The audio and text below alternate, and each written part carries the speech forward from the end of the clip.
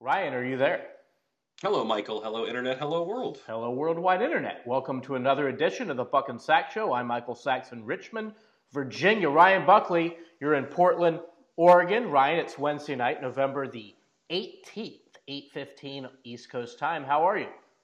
I am well, with the exception of the sad Warriors news. As a Yeah. Warriors fan, saw about an hour ago that Klay Thompson suffered a serious leg injury while working out in SoCal today, Yeah. and it's just a huge bummer. We don't know how bad it is yet. Have seen rumors bandied about on the Twitterverse, but it doesn't sound good, and it's just a huge bummer. The guy hasn't played since the NBA Finals against the Raptors. He was coming off an ACL, and now he hurt something in the other leg. And Right. he's a good dude. He's a ton of fun to watch play basketball, so it kind of just sucks for everyone. And don't mean to start the show on a negative note, but I'm a big Warriors fan. I'm a big Klay fan, so I'm disappointed.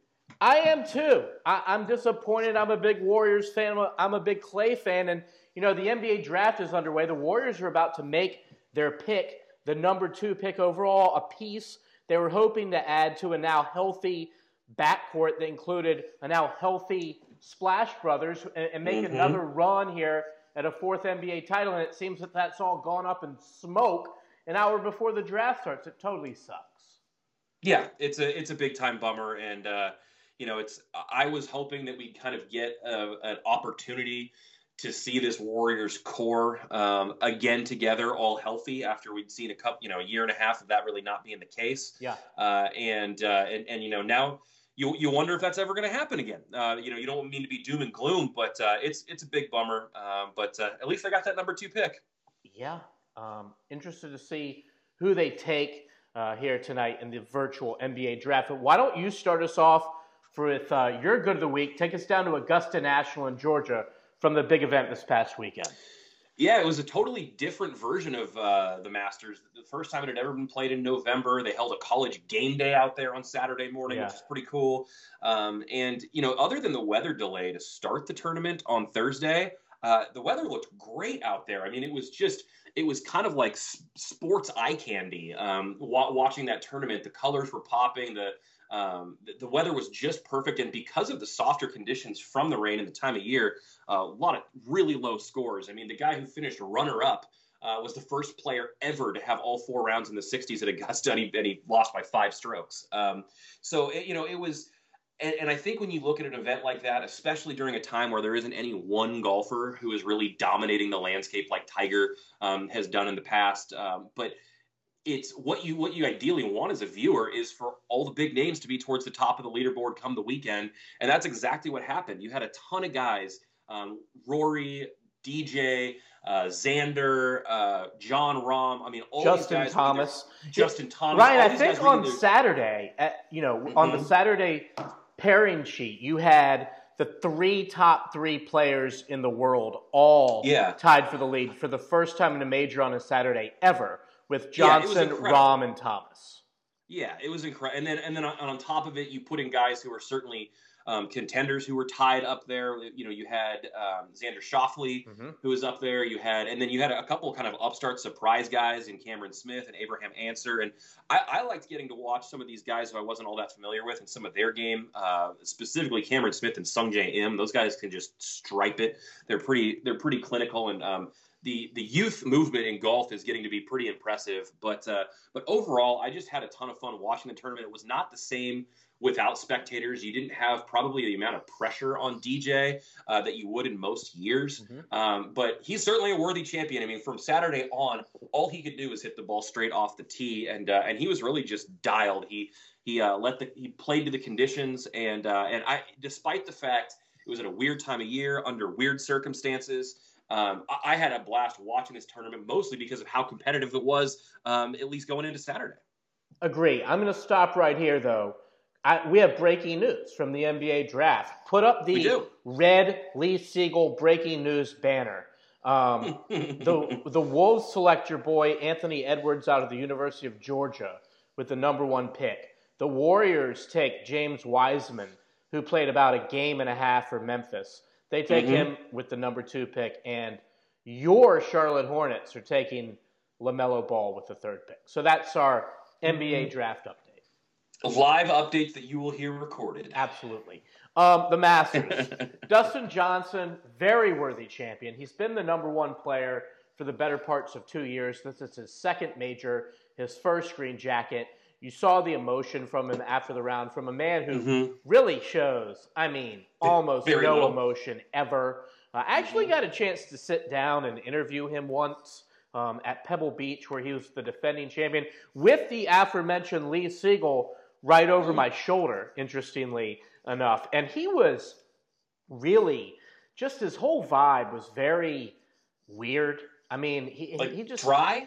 So dry, just didn't care. But not in like a jerkish way, just in a genuine, I don't care at all about anything that you're saying way. Like aloof or apathetic? Extremely aloof, extremely apathetic. And that was my only encounter. Obviously, I don't know him at all. People say various things about him. He's engaged. He's been with the great one, Wayne Gretzky's daughter, Paulina, for quite some time. I don't think they're married at this point. It's interesting, too. They do have a kid, though. They do, at least one. I think they have 2 now. They might have 2. Yeah, and, his brother, AJ, is on the bag, his caddy. So that's sort of an interesting thing there, too. A South Carolina family are the Johnsons. But a great win. It was the lowest rated Masters, one of the lowest rated in history. And we're seeing now just this trend across almost every sport. The NFL, we knew, would have great ratings. I don't think it's doing quite as well as many would have expected, or certainly as well as I expected. It just seems that during this pandemic, for whatever myriad of multitude of combined reasons, people aren't watching live sports as much as they used to. Yeah. Which, I don't know. Does it surprise you at all that that's the case? Yeah, it does, mostly because I feel like more people are forced to be at home and in front of the television and not going out. So I thought, that when sports came back, we were going to get this huge surge and spike. And then, I don't know if it's because the atmosphere is different, or I don't know if it's because everything has kind of been had a wrench thrown into it timing-wise from what the norm is. But I am a little bit surprised that across the board, across all sports really, that it's taking the dip that it has. Me too. I totally agree with that. I guess that, there's a lot of people, and we've talked about this consistently throughout the pandemic. A lot of people aren't as fortunate as we are.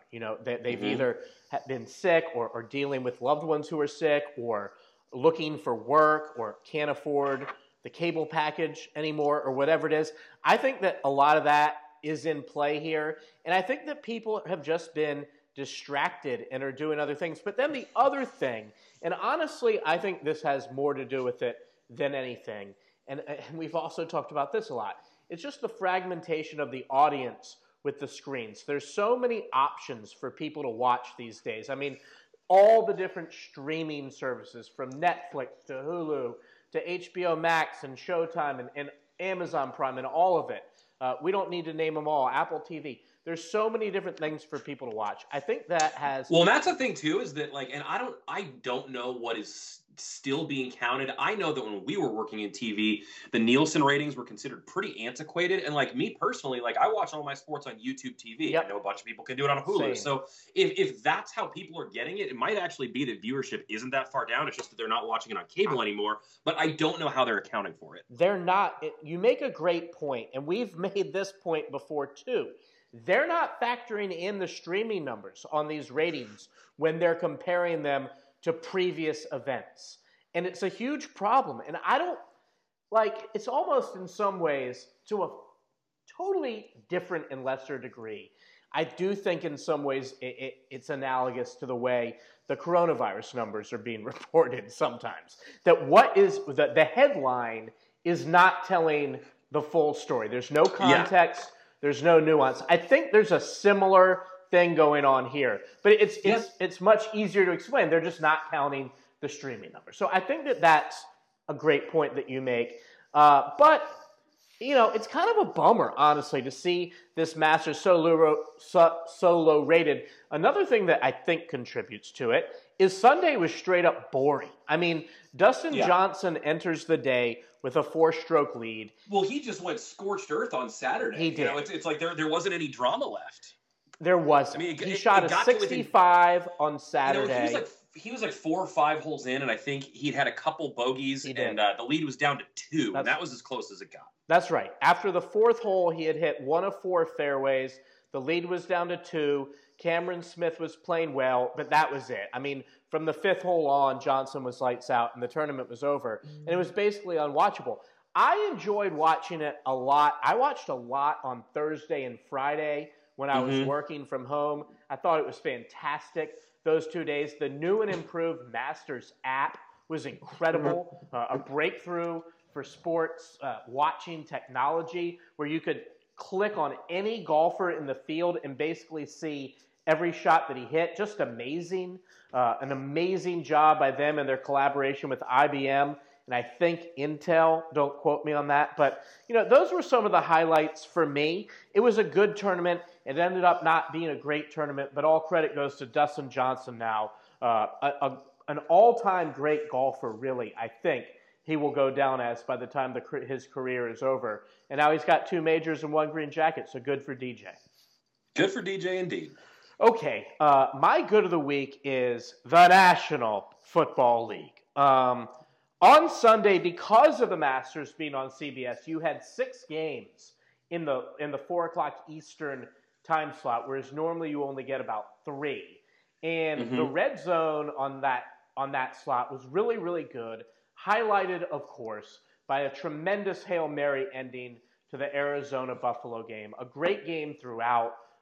2 really good, young, dynamic quarterbacks going head-to-head. It ends with Josh Allen throwing a touchdown pass to Stephon Diggs. With a sick catch, by the way. Sick catch. That'll be completely forgotten. It will.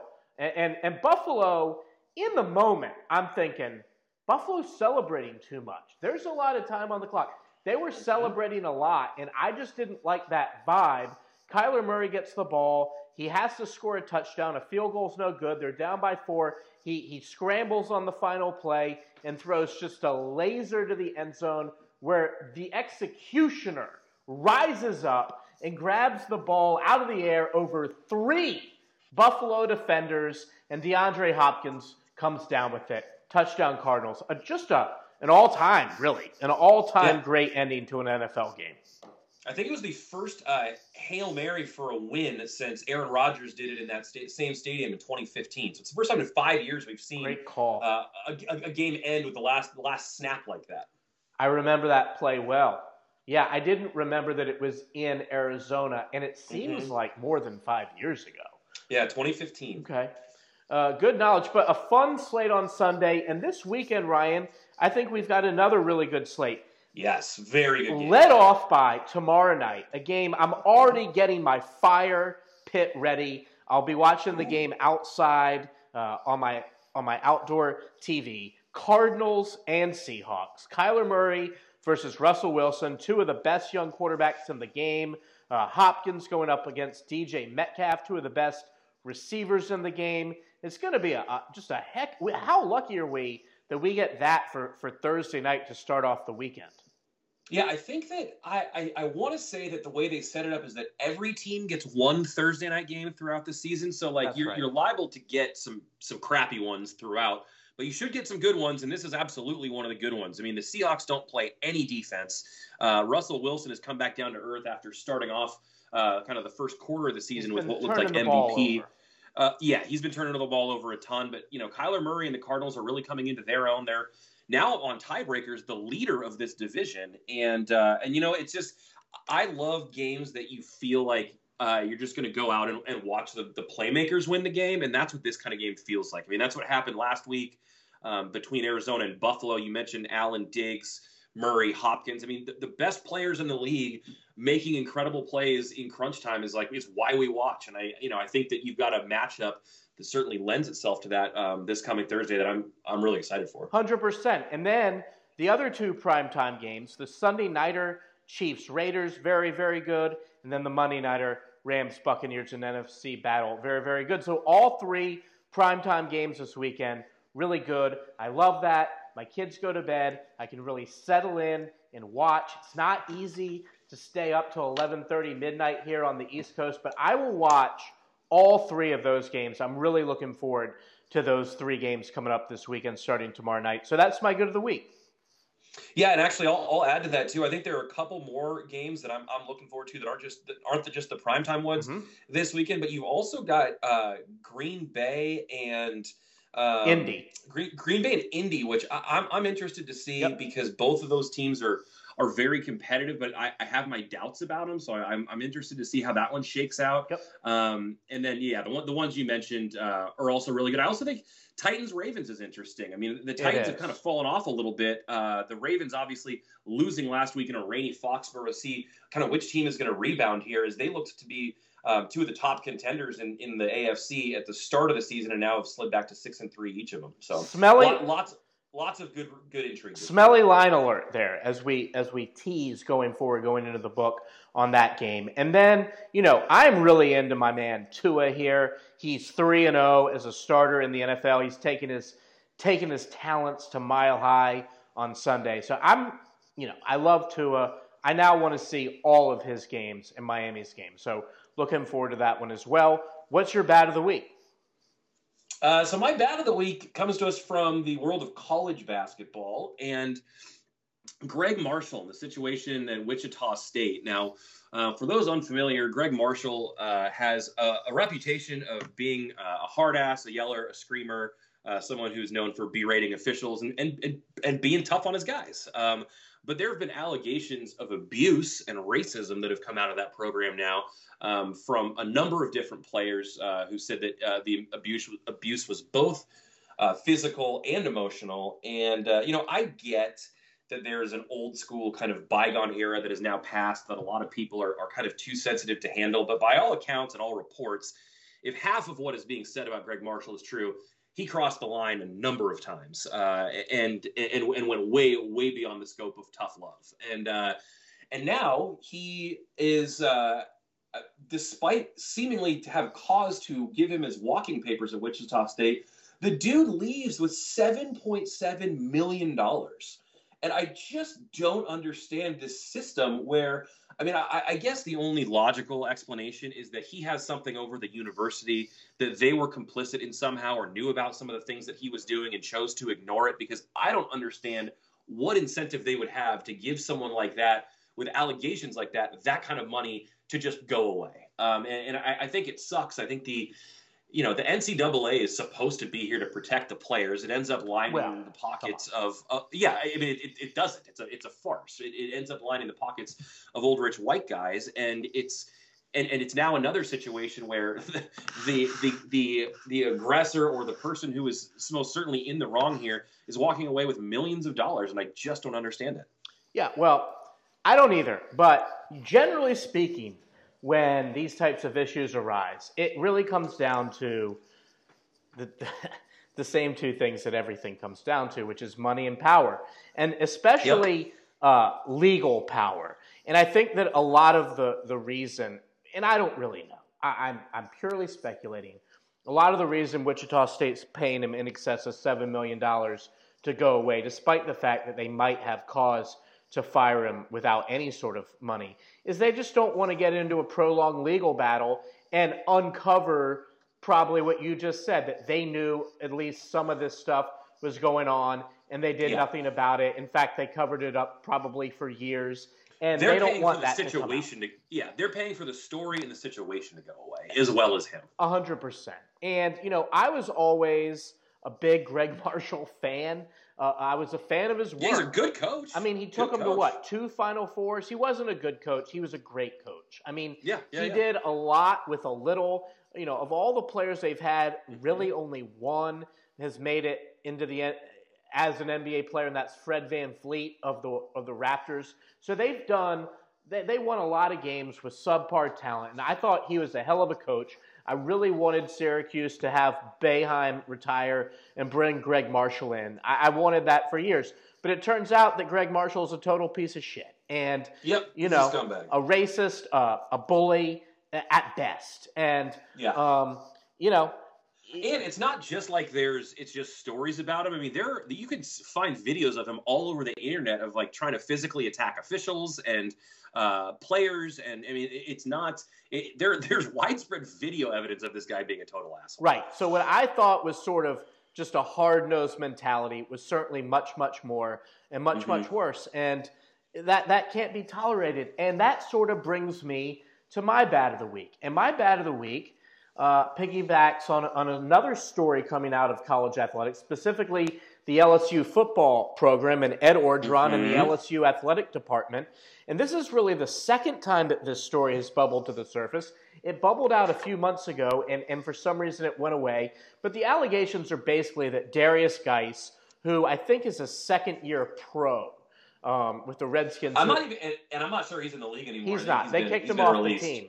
But he was a really good running back before their national championship team last year. He basically bridged the gap from Leonard Fournette to Clyde Edwards-Helaire.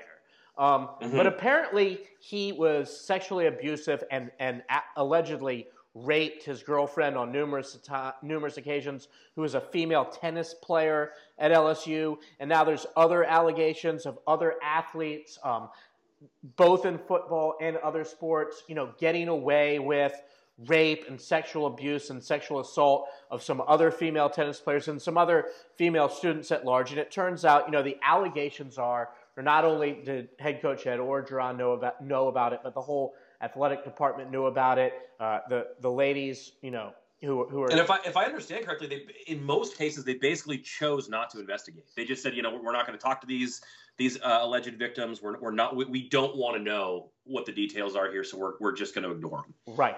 And I'm just tired of this shit going on across America at both the college and pro level.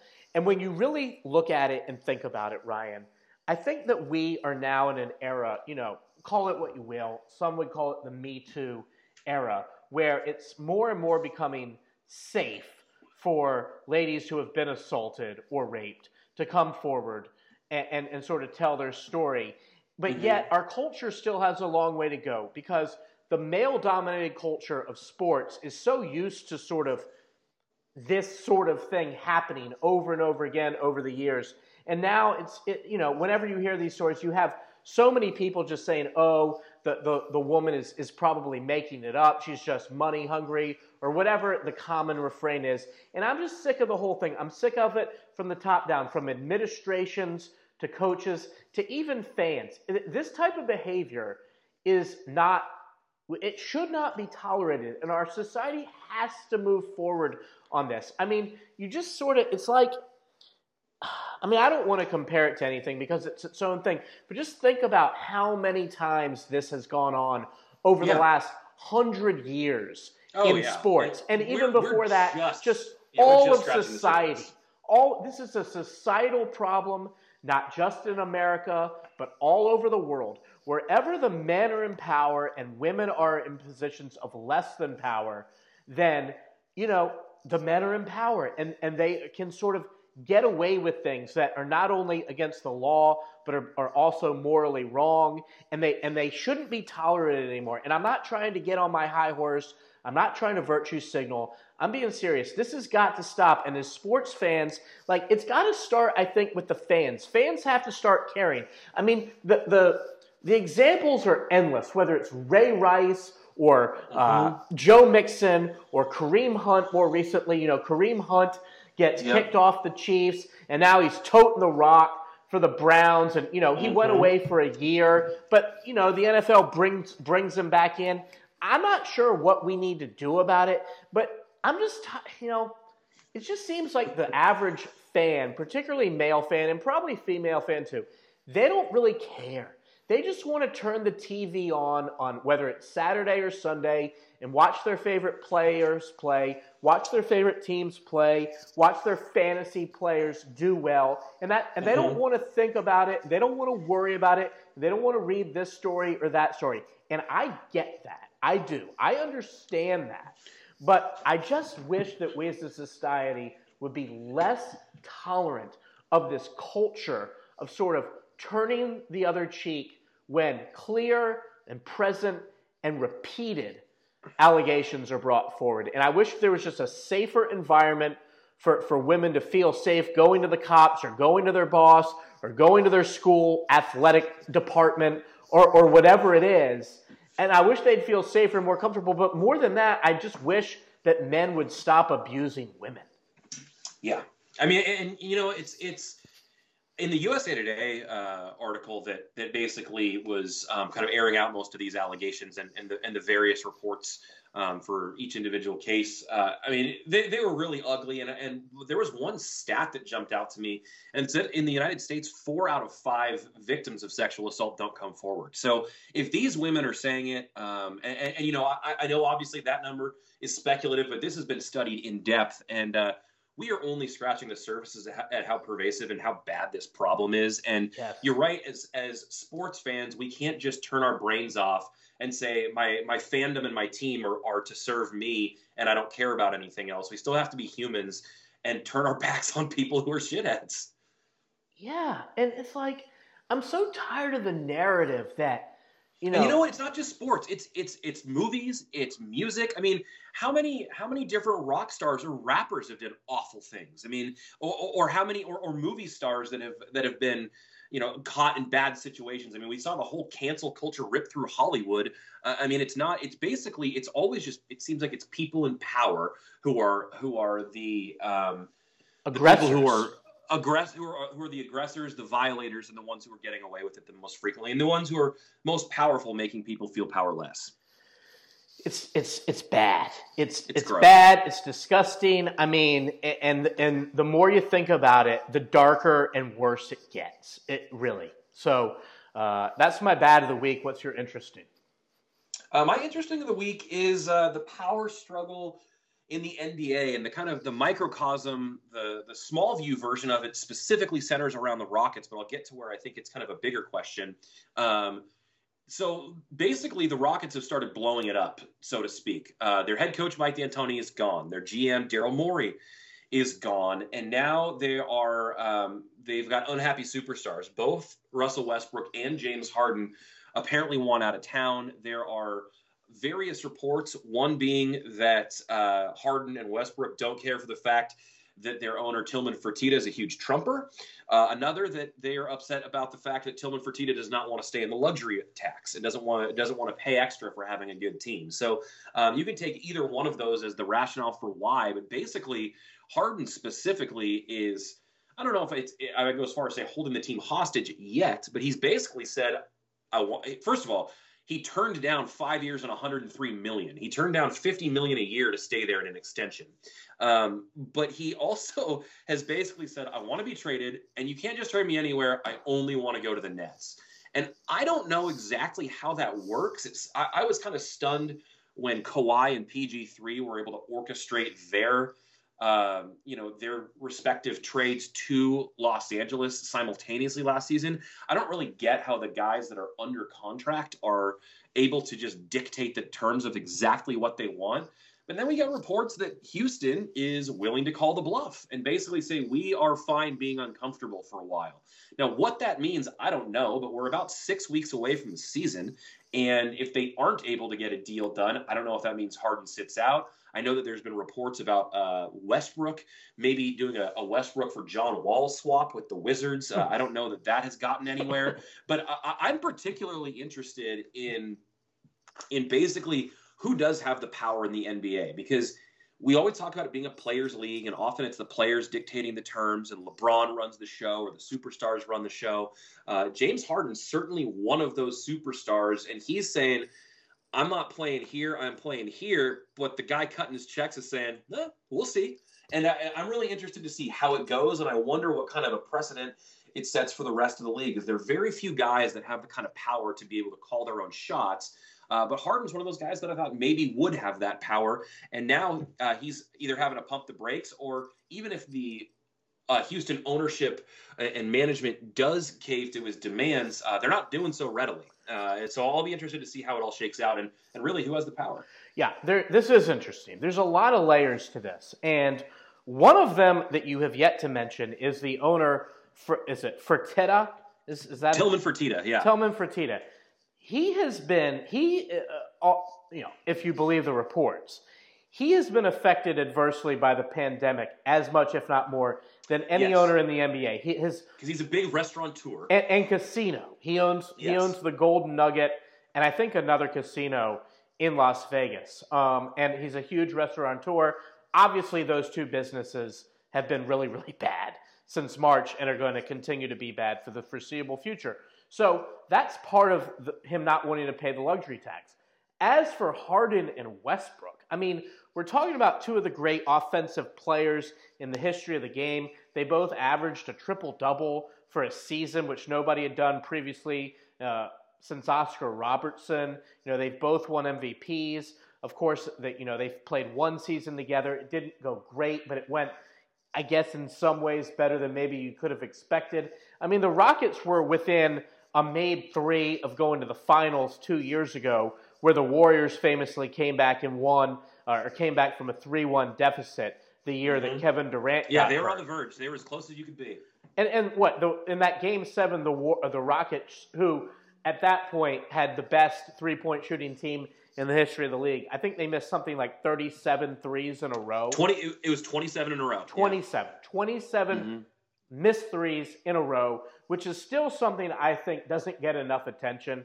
To me, that's one of the great, terrible choke jobs in the history of the NBA. Oh, yeah.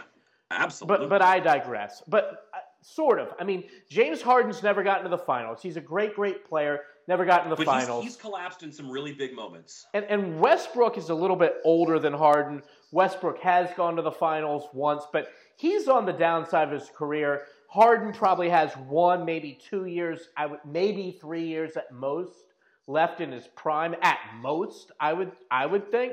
So all of that is part of this too.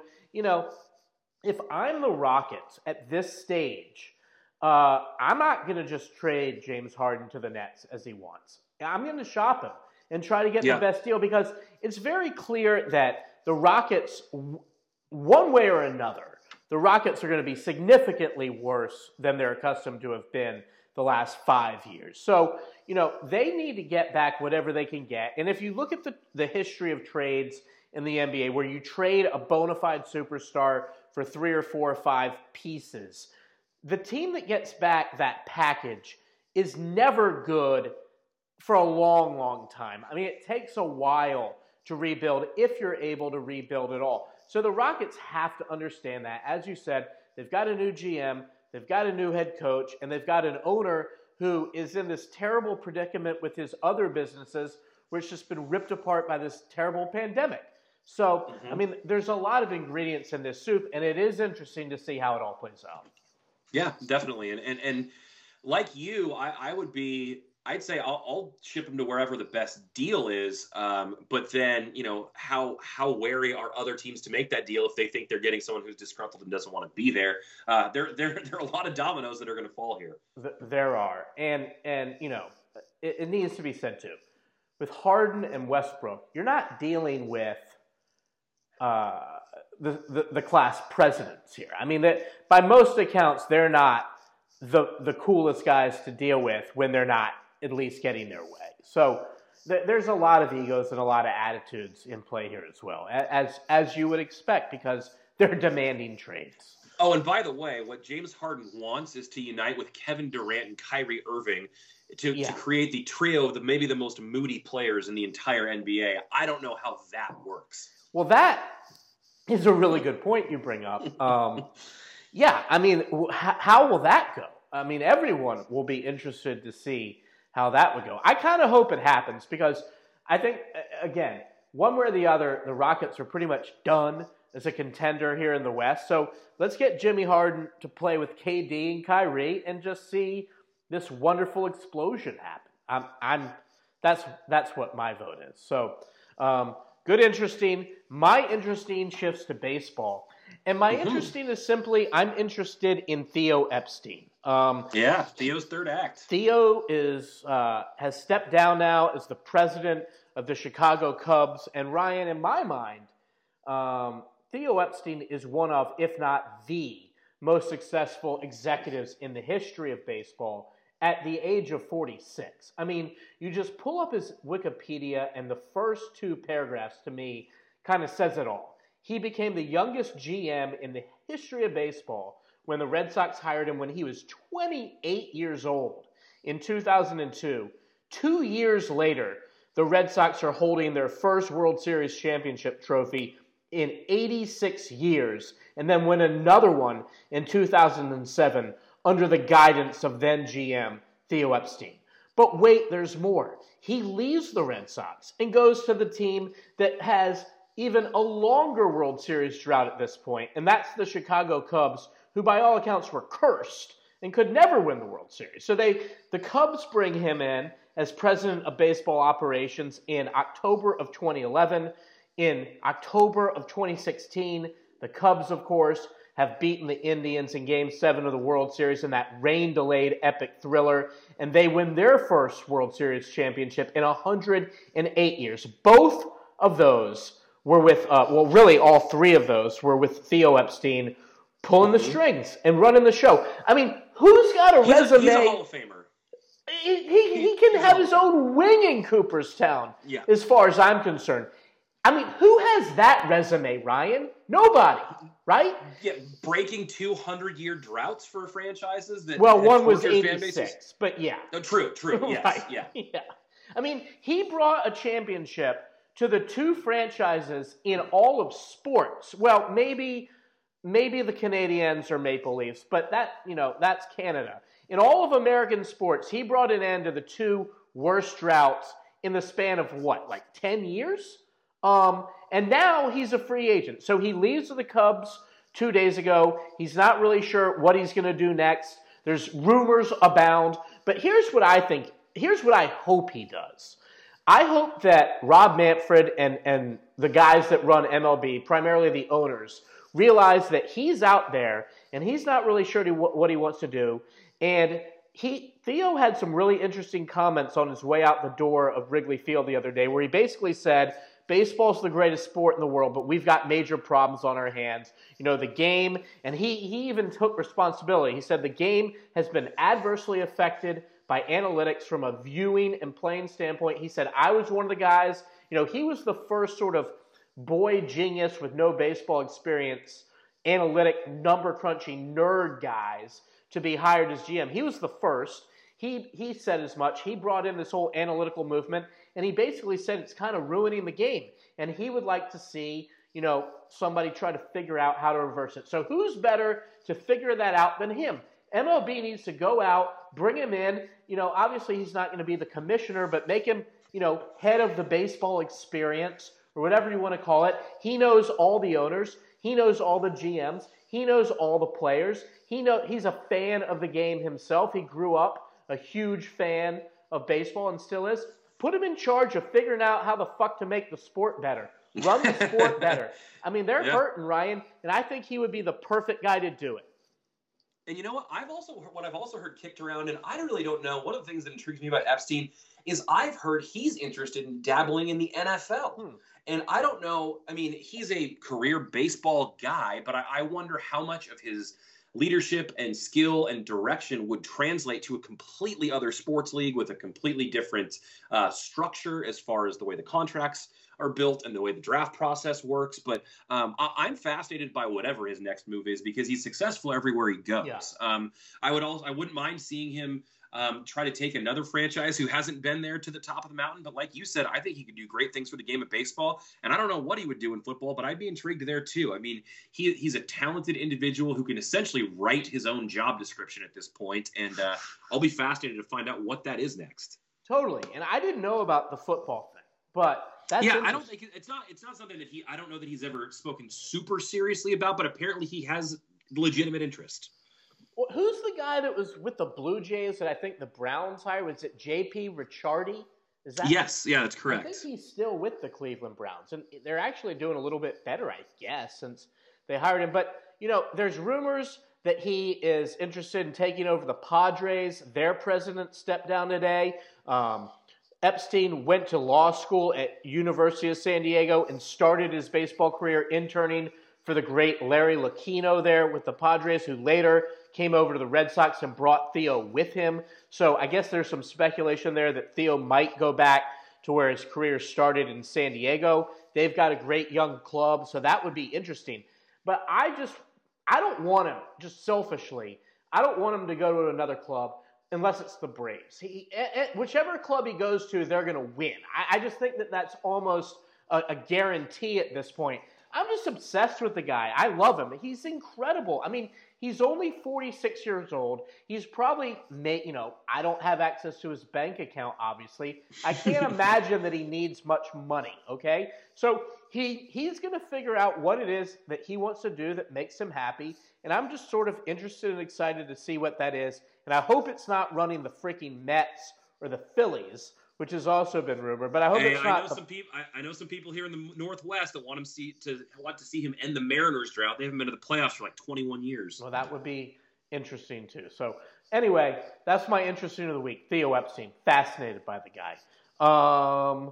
Let's go in the book, shall we? Let's hit the book. College, another mediocre to not very good college football Saturday, although. Did you know that this game between Ohio State and Indiana, I believe, is the first game between ranked teams in November? Wow, I did not realize that, but I'm pretty sure that's true. But I believe it with the cancellations and postponements, it would make sense. Yeah, and we have a few this week. We've got that, we've got Wisconsin, Northwestern, and we've got Bedlam. Oklahoma State. But I digress. I didn't mean to steal your thunder. Do you like any spreads?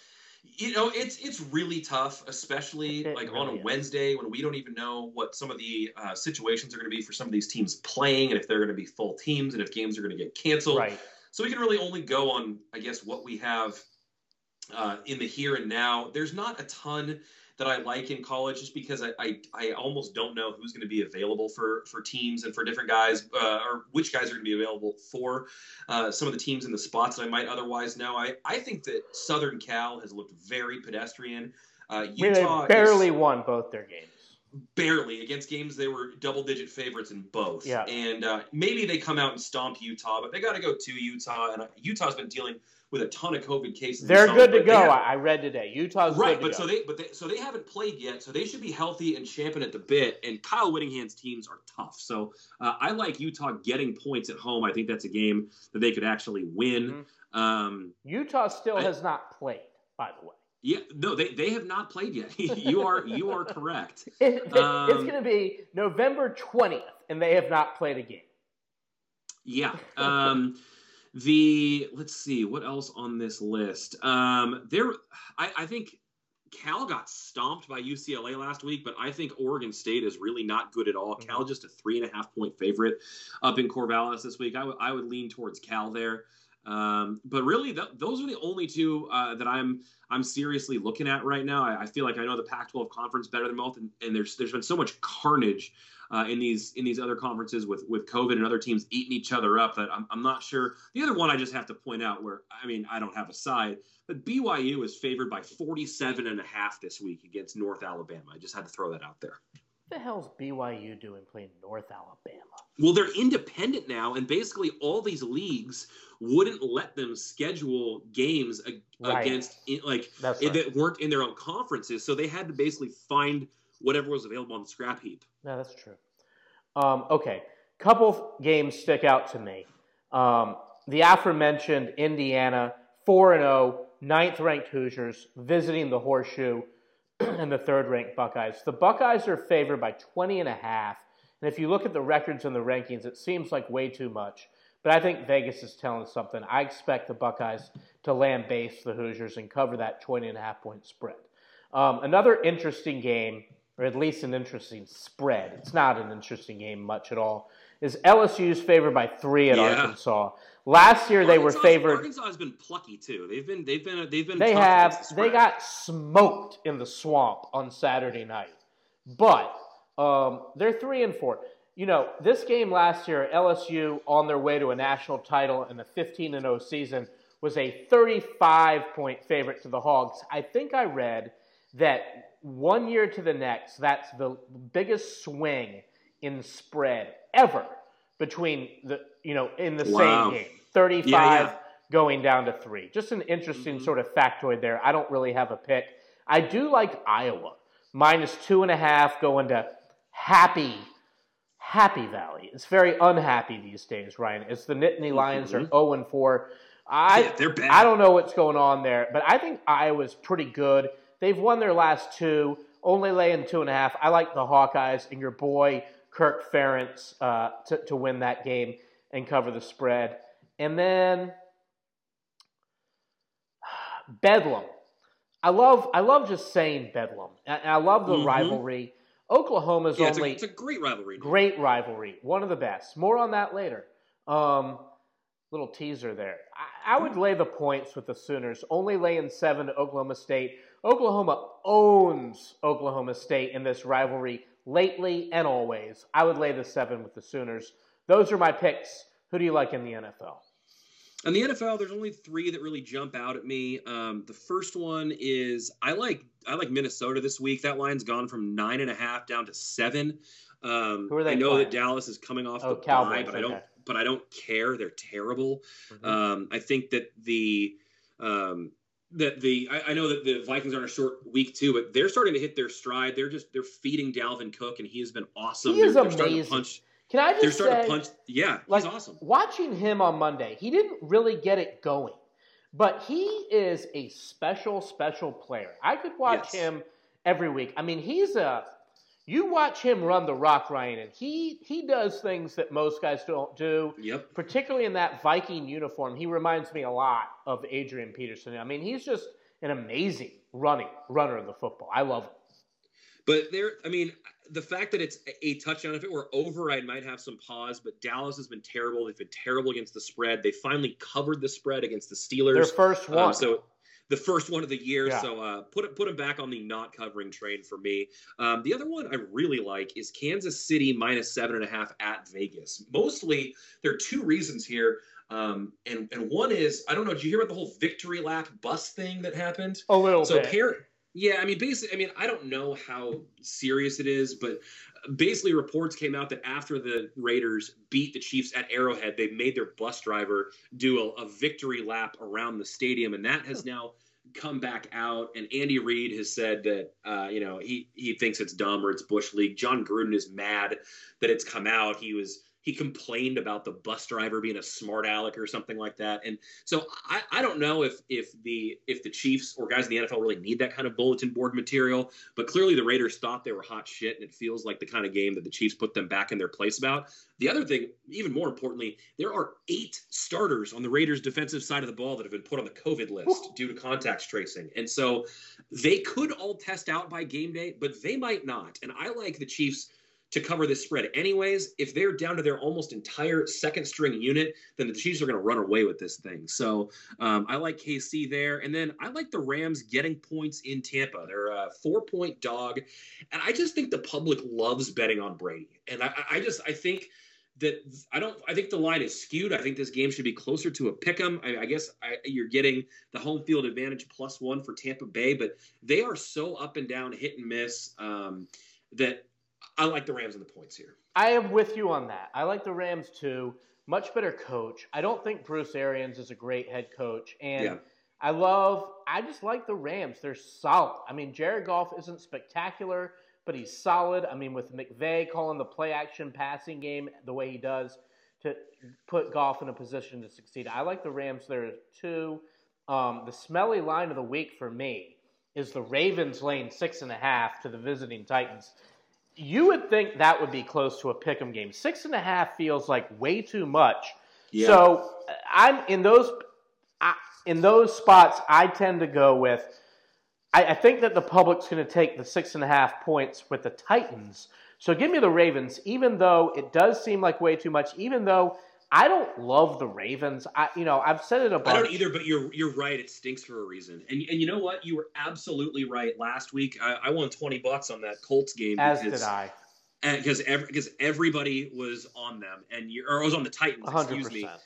And I don't really know what is wrong with the Titans, so to speak. I know the Colts have a good defense, but it does make you have questions. And I think maybe there's an reaction to what the Ravens didn't do in New England last week that would I don't know. Maybe this is a Ravens blowout. Both teams coming off a tough loss.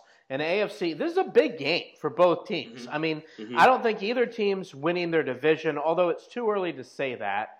But this is a big game for each team. But I like the Ravens. They're laying the 6.5.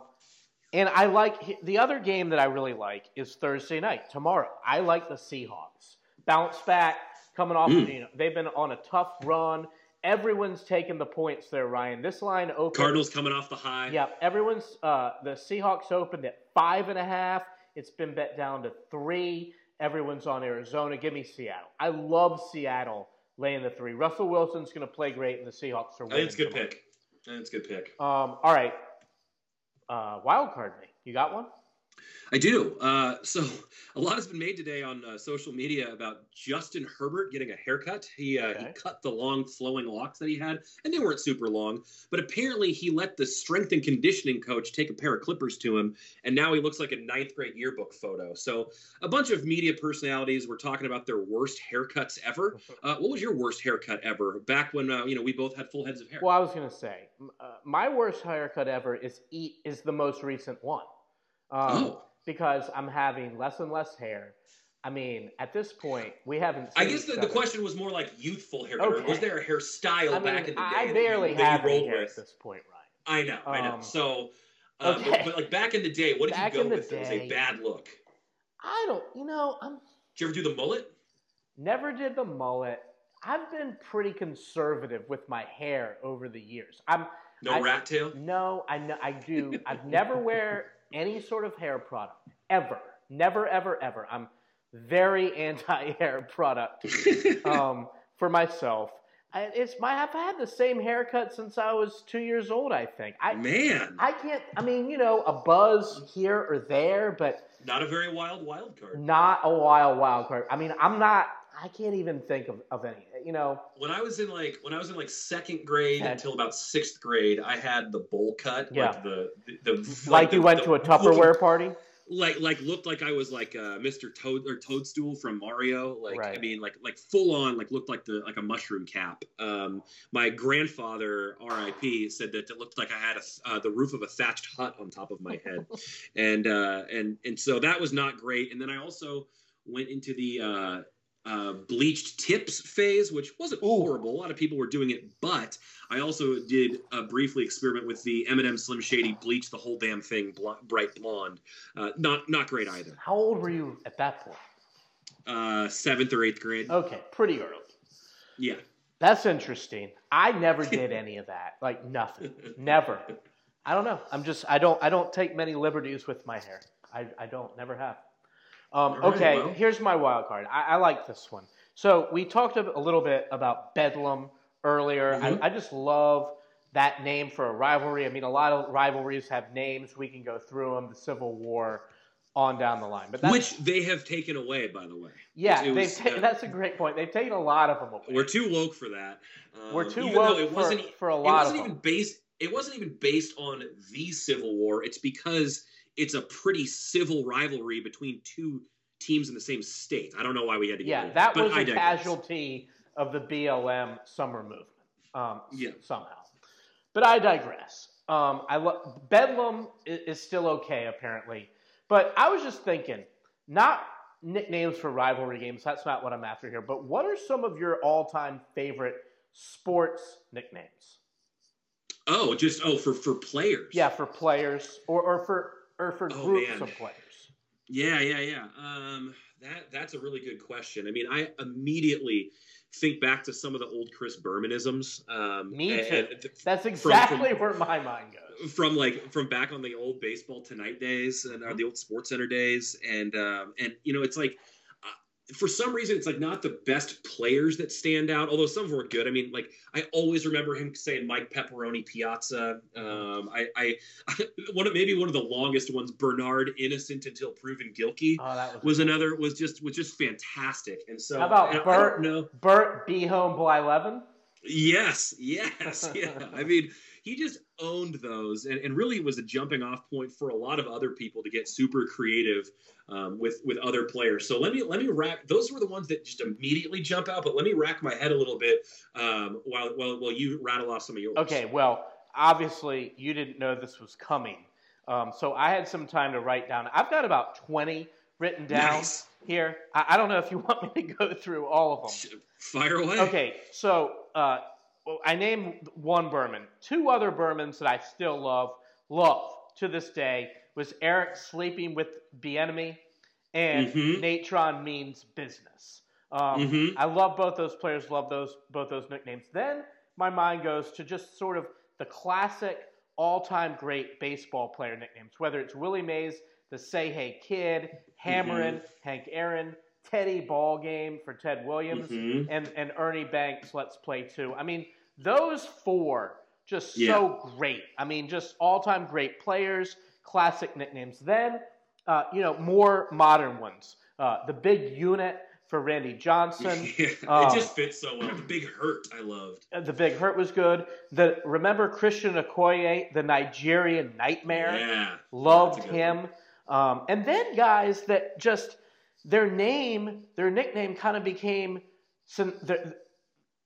what am I saying? Their nickname became what they were known by more than their regular name. I mean, the main guy that comes to mind there is Magic Johnson. Maybe arguably the greatest nickname of all time. Then Tiger Woods. I mean, how incredible is it that one of the great golfers of all time is named Tiger? I mean, it's just crazy to me. And then another guy that I've always loved. Buster Posey. Buster Posey, good call. But the Mailman, I always loved the nickname, the Mailman for Karl Malone. Then another instance, the great college football player for Notre Dame, Rocket Ismail was a great one. Then more recently, Johnny Football. And then another one that I love on the basketball was Dennis Johnson, the Microwave. Love that nickname.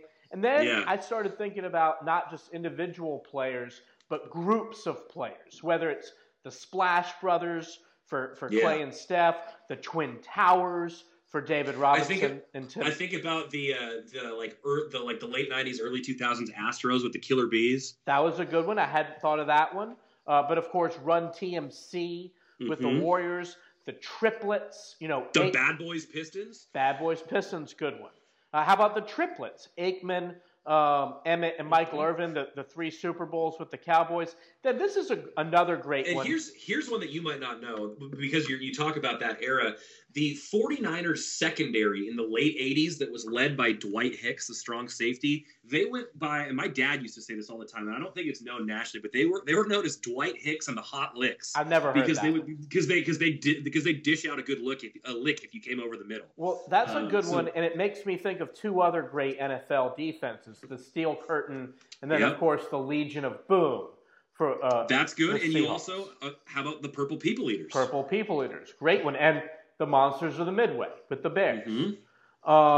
And then just a few others. Doc Gooden was a great one, coming up. You mentioning that, I was just thinking Dr. J is a great one. Well, Dr. J is an all-time classic. I mean, absolutely. And then just as is Tom Terrific, recently passed away, Tom Seaver. Then I think of Jake the Snake, not Plumber, but the original wrestler who, carried the python out in the bag out to the ring. That was always a lot of fun.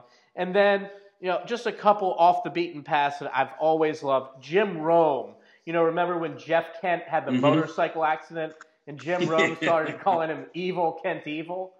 That was great. That was absolutely great. And then to bring it full circle in this show, back to my good of the week, talking about the Hail Mary to DeAndre Hopkins, the Executioner is his nickname. I love that one too. So those are does he also go by Nuke? Does he also go by Nuke Hopkins? I didn't know. I had not heard that one. I believe he does also go by Nuke, and I'm not sure where it comes from. The other ones too that I just think of as like all-time classics. The Great One, we mentioned him earlier Gretzky, and then also Mr. October, just signifying that you were the absolute best when the calendar turns. That's a great all-time, no doubt. Mr. October is fantastic. Good lists. Thank you. I mean, did I miss it? I'm sure we've missed a bunch, but I thought that was a pretty good list that I came up with while I was eating lunch. Absolutely, it's an outstanding list. All right, cool.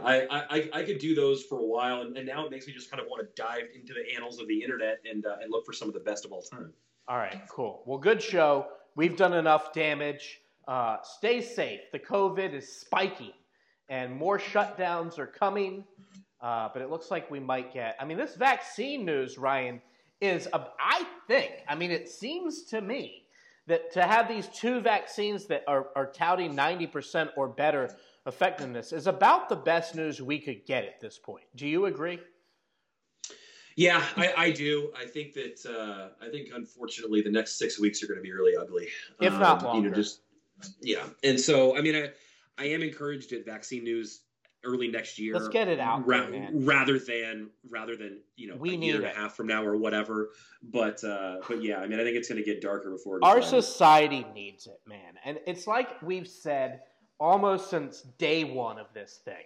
The only real solution to this is a medical solution. And it's just incredible that, 9 months after discovering this virus, these two groups of scientists seem to have come up with something that can inoculate up to 90% of the population. If that's true, if that's real, that's one of the best things to happen to our society in decades, if not centuries. So no question. I just hope that the good news keeps coming in on that front. So 100%. On that note, we agree. Have a great weekend, everybody. Good night. Sleep tight. Good night, y'all.